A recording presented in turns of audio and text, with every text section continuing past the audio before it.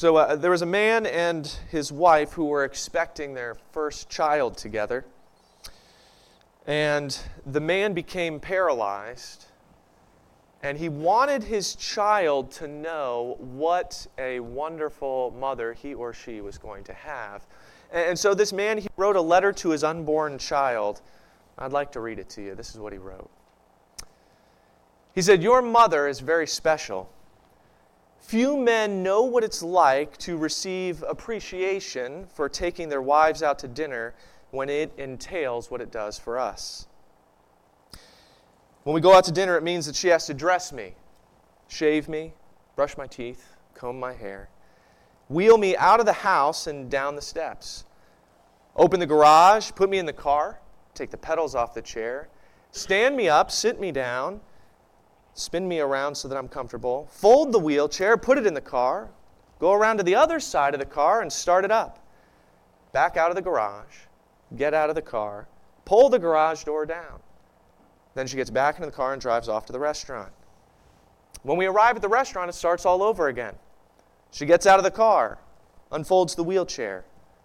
She opens the door, spins me around, stands me up, seats me in the wheelchair, pushes the pedals out, closes and locks the car, and wheels me into the restaurant. When we get to the table, she takes the pedals off the wheelchair so I won't be uncomfortable. We sit down to have dinner, and she helps feed me throughout the entire meal. When it's over, she pays the bill, she pushes the wheelchair out to the car again and reverses the whole process. And when it's all over, when it's finished, with real warmth, she'll look at me and say, 'Honey, thank you for taking me out to dinner today.'" He said, "I never quite know what to say."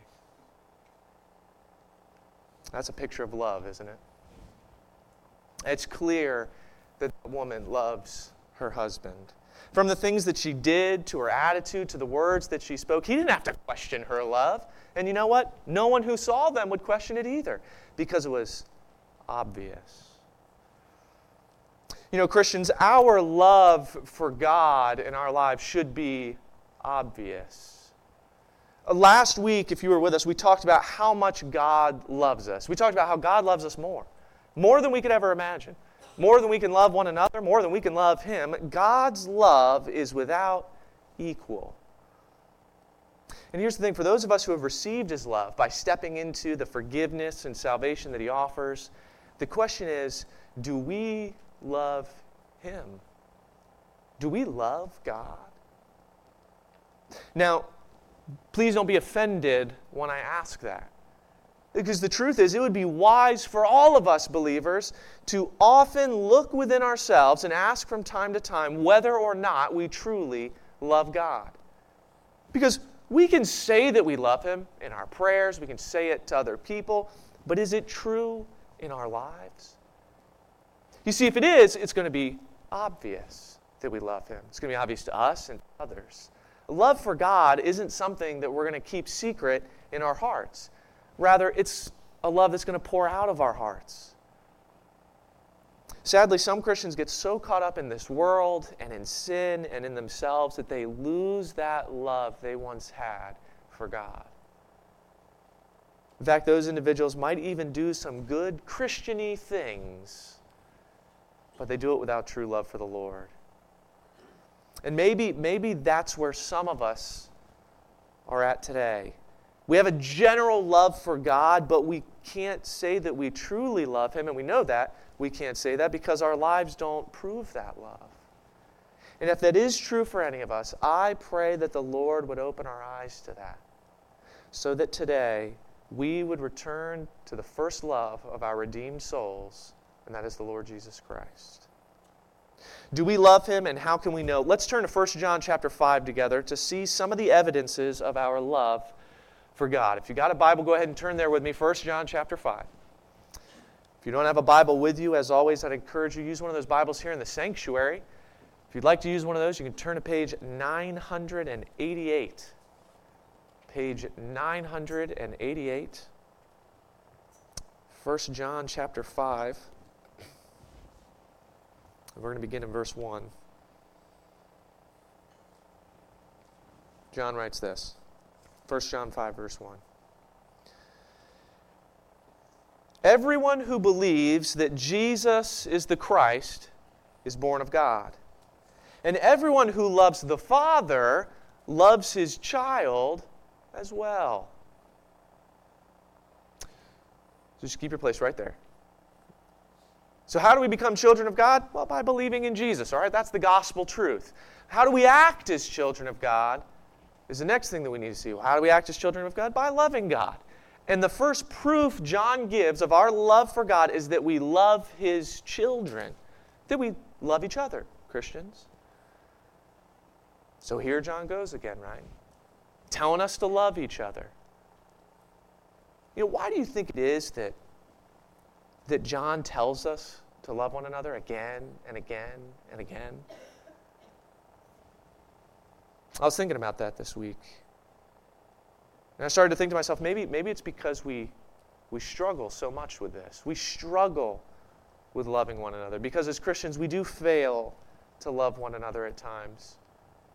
We struggle and we fail in that area when we gossip about each other, when we ignore one another, when we lie to each other, when we withhold forgiveness from one another. So we need this constant reminder in Scripture that we are supposed to love our brothers and sisters in Jesus Christ. We're supposed to love the family of God. About a decade ago, there was this young girl, her name is Anaya Rucker. And Anaya Rucker was walking to school with her little sister one rainy day. And a little bit into their walk, as they began to cross the street, a truck came around the corner, speeding down the road, and didn't see the girls because of the wet condition. Anaya acted quickly and pushed her sister out of the way, saved her sister's life. But in the process, the truck ran right into Anaya. Now, miraculously, she survived. But she lost a leg and a kidney as a result of the accident. Later, after she had recovered, somebody asked her what made her do something so brave for her sister. And this is what Anaya said. She said, well, I love her more than anything. I mean, Anaya loved her sister, and because of that, her actions were basic instinct, right? And for the most part, that probably doesn't surprise any of us.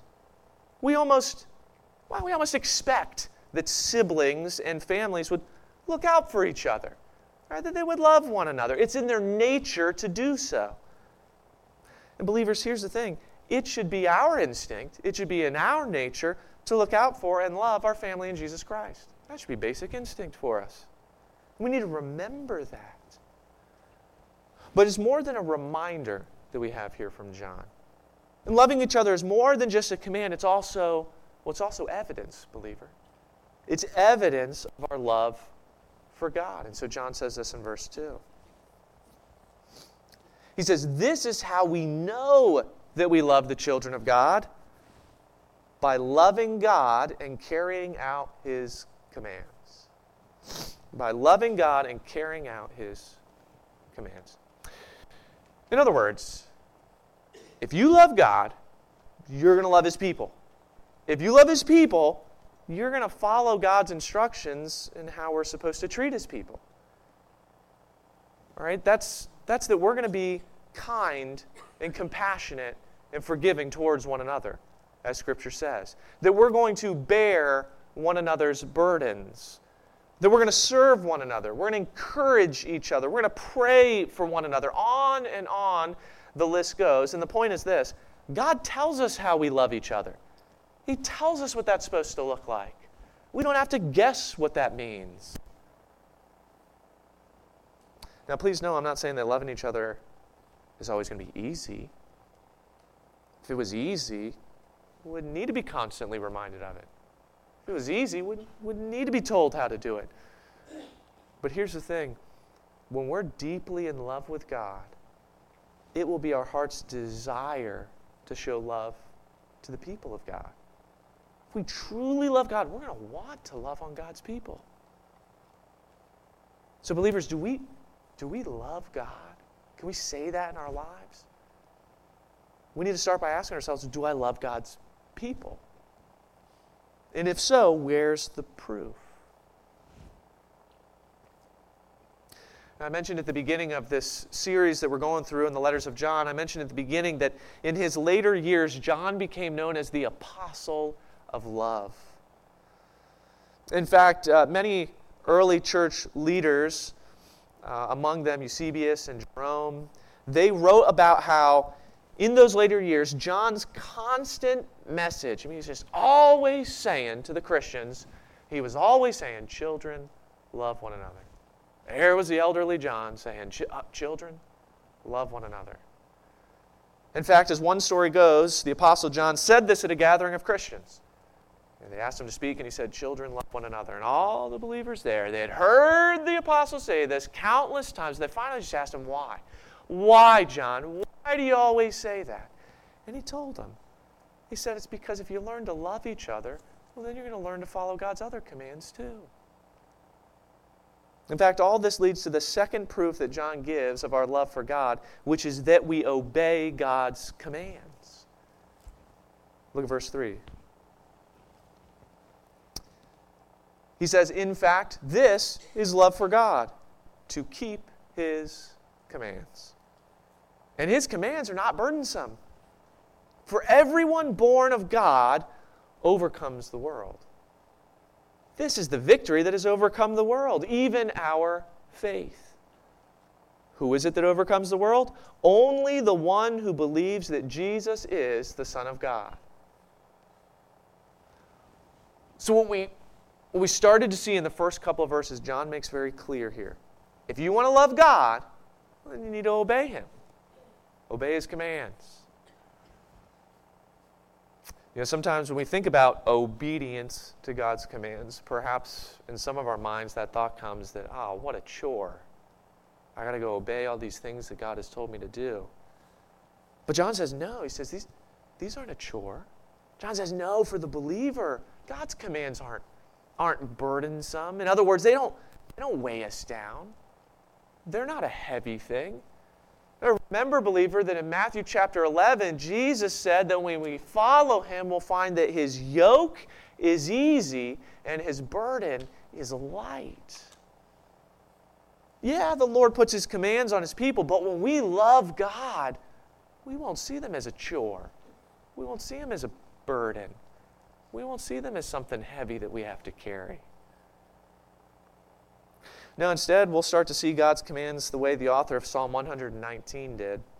If you've never read Psalm 119, it's not short, but I would encourage you, go home and read it this week. It's a beautiful psalm. But I want you to consider, this is how the psalmist described his view of God's commands throughout the psalm.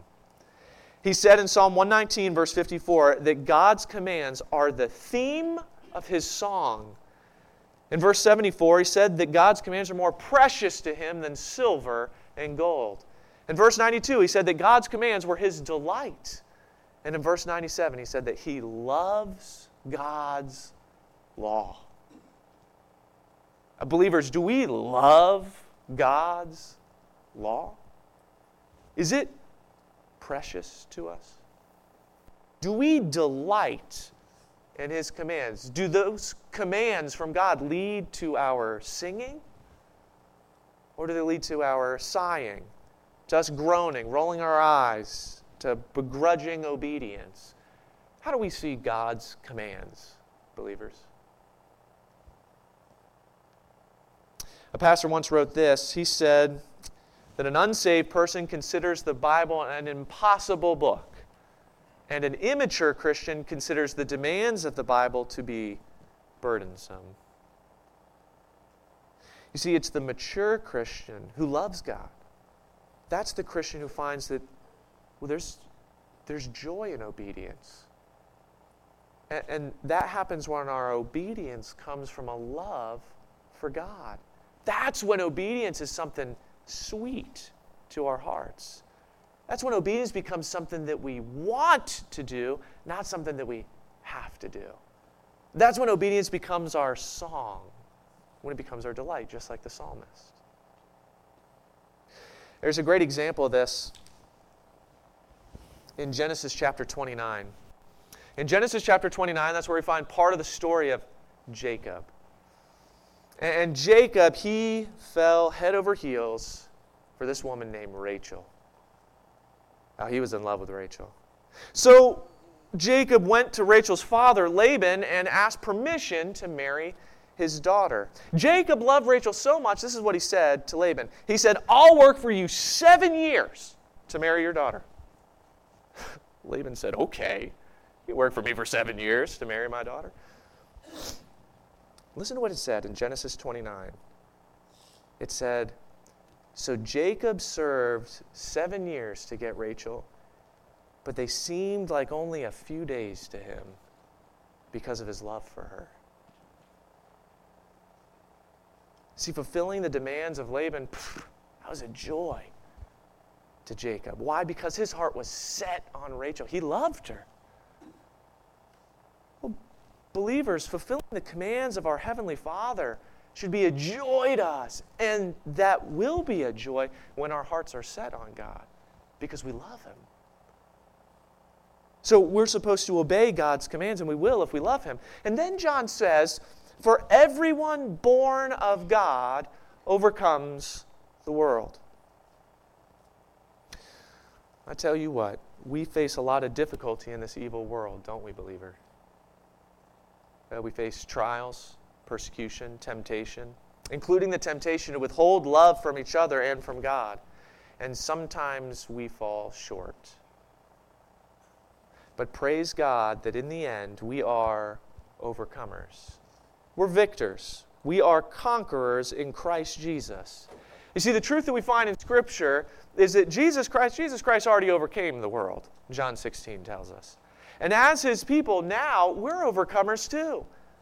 This is why the Bible says that as God's children, we don't live in fear of death. That's what Hebrews chapter 2 tells us. It tells us that when we resist the devil, that the devil will flee from us. In fact, the devil tells us that our enemy, the devil, will be defeated in Matthew chapter 25. John already said in 1 John chapter 2 that we have overcome the evil one. And as Romans 16:20 promises, the God of peace will soon crush Satan under your feet. You see, if you are in Christ, then you're an overcomer. You are a victor. You're already on the winning team, believer. I don't know about you, but I like that. When I first started playing basketball, I was on some not-so-great teams because I was a not-so-great player. In fact, my earliest memory of basketball was that in 5th grade, we lost one of our games 98-14. I remember being on a travel team that was once losing and playing so badly in a game that our coach called a timeout and made us run sprints in front of the other team in the middle of the game. I played on some losing teams. But I was also blessed to play on some winning teams. You want to know what I learned? I like being on the winning team. And believers, we already are. We're already victors in Jesus Christ. No matter what the world, no matter what Satan does to us, we're already on the winning team. Now, here's the thing. If we have overcome the world system that's against us, and the kingdom of the enemy, and this world of false teachers that John's been warning us of, if we've overcome those who are against us, can we not much more easily find success in God's commands which are for us? See, God's commands are for our good, believer. Not only that, but just as God gives us strength to overcome temptation, He's also going to strengthen us to obey Him. And when we love God, we will obey Him. And we'll obey Him with joy, church. John says, who is it that overcomes the world? Who is it that overcomes the world? Who's set free from sin? Who's set free from bondage to fear in the realm of the evil one? Only those who believe in Jesus Christ, the Son of God. The same ones who love and obey God and who love the people of God are the ones who believe in the Son of God. What makes us overcomers? Our faith in Jesus Christ. And it's there that I want us to consider a third proof of our love for God, which is that we believe in Him. And why is it that we believe in him? Look what John says next. Look at verse 6. Why is it that we believe in the Son of God? Verse 6, John says this. He says, "This is the one who came by water and blood, Jesus Christ. He did not come by water only, but by water and blood.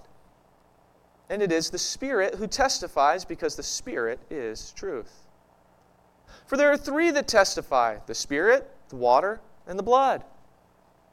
And the three are in agreement. We accept human testimony, but God's testimony is greater, because it's the testimony of God, which he has given about his Son." Let's stop right there. What is John talking about? Look, believers, we love God. We love God as his people. And one of the reasons that we know we love God is because we believe in him, because of our steadfast belief and faith in him. But why? Why do we believe that Jesus is the Son of God? Well, one reason is because of the many testimonies, the many evidences of who he is. Not just the testimony of Jesus himself, not just the Lord's own testimony. Now, we also have the water, the blood, and the Spirit. See, some of the testimony about Jesus and that he is the Son of God includes the water. That is the baptism of the Lord. In fact, listen to Matthew chapter 3, beginning in verse 16. What happened on that day when Jesus was baptized? He came out of the water, and Matthew 3:16 says that at that moment, heaven was opened, and he saw the Spirit of God descending like a dove and alighting on him. And a voice from heaven said, "This is my Son, whom I love. With him I am well pleased." So, Jesus was baptized, the Holy Spirit descended, and God the Father spoke from heaven about him. That's pretty good evidence about who Jesus is. But that's not all. Then there's the blood. Now, when John talks about the blood, John's talking about when Jesus shed his blood on the cross.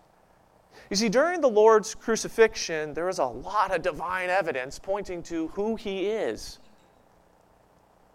As Jesus was crucified, Matthew 27 tells us that a supernatural darkness from God covered the land. I want to read for you from Matthew 27, which describes for us what happened next as Jesus died. Beginning in verse 51 of that chapter, it says this. It says, "At that moment, the curtain of the temple was torn in two from top to bottom. The earth shook, the rocks split, and the tombs broke open. The bodies of many holy people who had died were raised to life. They came out of the tombs after Jesus' resurrection and went into the holy city and appeared to many people.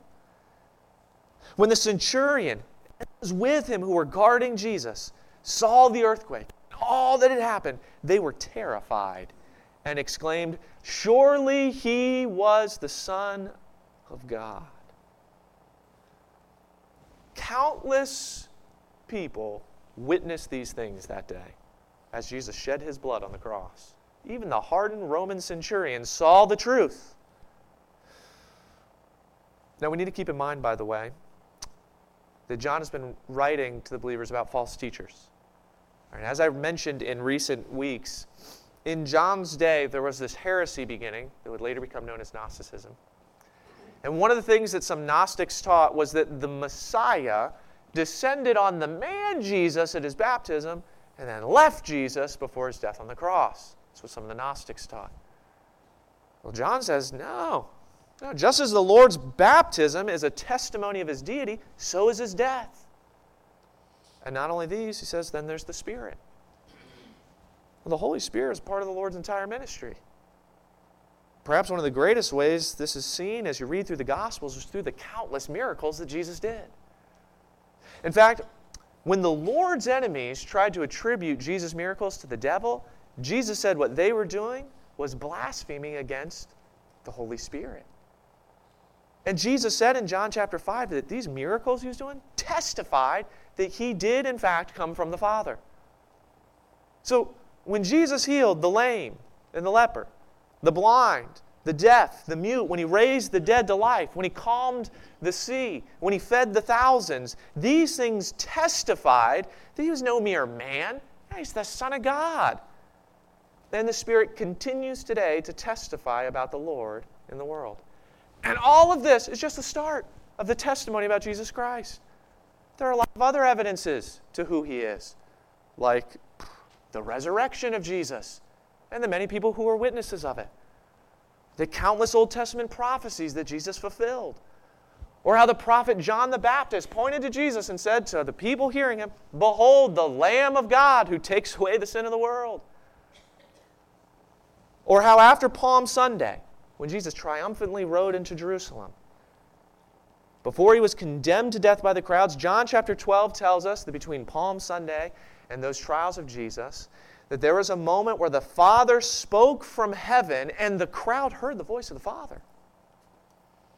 In other words, the evidence is immense. John just says, hey, let's stick with these three, the water, the blood, and the Spirit. But you know what's interesting? People will accept the testimony of other humans, but they don't want to accept the testimony of God. God's testimony is greater because God is greater, because God is always true, and because his testimony comes with power. But the truth is, not everybody believes it. Now, to those who do believe, John writes this in verse 10. He says, "Whoever believes in the Son of God accepts this testimony. Whoever does not believe God has made him out to be a liar, because they have not believed the testimony God has given about his Son. And this is the testimony. God has given us eternal life, and this life is in his Son. Whoever has the Son has life. Whoever does not have the Son of God does not have life." Those who believe in Jesus, including those of us here today, who believe in Jesus, the Son of God and the Savior of our souls, we believe in this testimony. We didn't see the works of the Lord, those miracles he did. We didn't hear the Father's voice at the Lord's baptism. We didn't witness what happened at the cross, but we believe these things are true. To reject them is to reject God's word. It's to call God a liar. But as the result of our faith, God has given us eternal life. That's his gift. It comes from his Son, and it comes to all who have him. To have the Son is to have all the things that the Son offers, including eternal life. But John reminds us that if you do not have the Son, you don't have that life. And here's the thing, church. This world mocks our faith. They call us bigots, call us ignorant. They reject all the testimony of the Father, all these evidences that he's given. Yet those of us who have the Son and hold fast our faith in him, despite what the world calls us, who stand firm in our belief despite what the world says and does, as we stand firm in that faith, by doing so we demonstrate our love for him. Earlier in the letter, John said, we love because he first loved us. We continue to show that love to our God and Father by holding fast our faith, even in a world that rejects him and rejects all the evidence for him. Believers, we know that God loves us. The question is, do we love God? It's good that we say that we do, and we should be unashamed about saying so. But we need to demonstrate that we do. Don't love God simply in words, but in actions. We demonstrate our love for God by loving his people. Go out of your way to love the family in Christ. Ask someone today how you can pray for them, how you can help them. Go out of your way to be an encouragement to one another, to pray for one another, comfort the believer that you know is hurting. Love the family in Christ before you leave today. Praise the Lord, this is a day where we have a potluck, a time we're going to fellowship with each other. Look to love on one another, family. We demonstrate our love for God by obeying His commands. Which of God's commands are you struggling with right now? Take that to God in prayer. Remember that His burden is light. That doesn't mean that obedience will always feel easy to us. No, we need to work at obedience, but when we love and rely on Him, we'll find that obedience is not burdensome. We'll find that He'll strengthen us to obey. We'll find that obedience is a joy. Let's also make sure that our motivation for obeying Him is love, not obligation. And we demonstrate our love for God when we hold fast to our faith in His Son. This world will persecute us. The Bible guarantees that. This world will mock us. It will shun us. It will push us away. But let's stand firm, believers. Let's not be shy about telling people about Jesus Christ when we leave this place. You are an overcomer in Christ Jesus. So let's hold fast our faith in Him to the very end. Here's the truth that I want us to understand this morning, church. It's this. A heart that loves God is going to be obvious even to those who don't love God. A heart that loves God is going to be obvious even to the ones who don't love Him. So let's each ask ourselves today and this week, how can I love God more? In what area am I struggling to love His people, to obey His commands, to stand firm in my faith? And church, let's prepare to praise Him for His love in one last song together. If you're here and Jesus Christ is not your Savior, please, please hear the words that John wrote. How do we become a child of God? How do we become an overcomer? It is by believing in Jesus Christ. Friend, nothing else you do will make you right in God's sight in this life. No amount of good works, coming to church, tithing, being generous with others. None of those things can save you. Baptism can't save you. Communion can't save you. Confession can't save you. None of those things are going to save you. Only Jesus Christ can save you. That's why Jesus died on the cross, to save us from the penalty of our sins. And He powerfully rose from the dead. And right now, Jesus stands in heaven waiting to forgive you of all your sins, waiting to pardon you from the penalty of hell, and to give you that eternal life that John talks about. The guarantee that when this life is over, we'll be forever with Him in heaven. And the Bible says that if you confess with your mouth Jesus is Lord and believe in your heart that God raised Him from the dead, you will be saved. If you have never done that, we want to give you the chance to do that before you leave. Let's pray together. Friend, if that's where you're at today, and you can't say that you know that you're a child of God, that you know that you've received eternal life, friend, don't leave that way. Maybe you've got questions. Maybe you want to see more about what the Bible says. Come and talk to me during this final song. Find me during the potluck and let's talk together. But maybe you're here and you know that you're not saved. You know that you don't have eternal life. And you're ready to make that decision to start following Jesus Christ. If that's where you're at, friend, you can follow me in a simple prayer like this one. And friend, if you go to the Lord in faith, I promise you on the authority of God's Word, He'll save your soul. You can pray something like this. Dear Jesus, I know that I'm a sinner. I know that I've broken your commands. But I know you died on the cross for my sins. And I believe that you rose from the dead. Jesus, today I'm laying all my sins at your feet. And I'm asking that you would forgive me of them. Jesus, today I'm turning my life over to you. I'm ready to follow you. I'm asking you to be the Savior and the Lord of my life.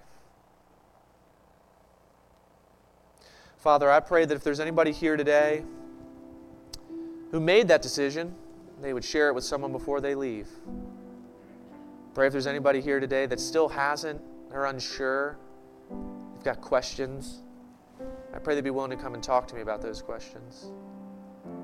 And Father, for those of us who have put our faith in Jesus Christ, who can say with great confidence we've received that eternal life that you promise, I pray that each of us would ask ourselves before we leave today, whether or not we truly love you. I pray that right now, your Spirit would be opening our eyes to any ways that we need to do a better job loving our family in Christ, to those sins and temptations that we struggle with, those commands of yours that we haven't been faithful to follow, that you would convict us about whether or not we have stood firm in our faith in you, and that we would desire to be a people who can truly say, I love God with all my heart. Help us to be that church. Help us to be those people. Because, Father, we know that you love us.